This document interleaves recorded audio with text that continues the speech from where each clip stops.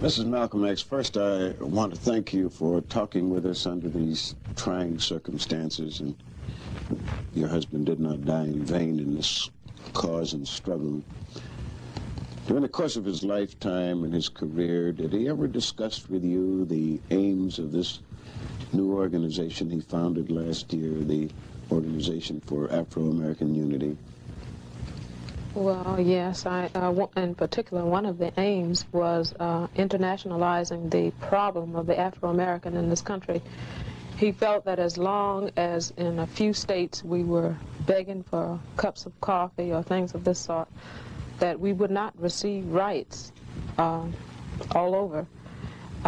Just as the white man is able to go all over the face of the earth and receive the same dignity and respect in one country as he does in the other, the Afro-American or the African, wherever he goes, receive indignation and disrespect.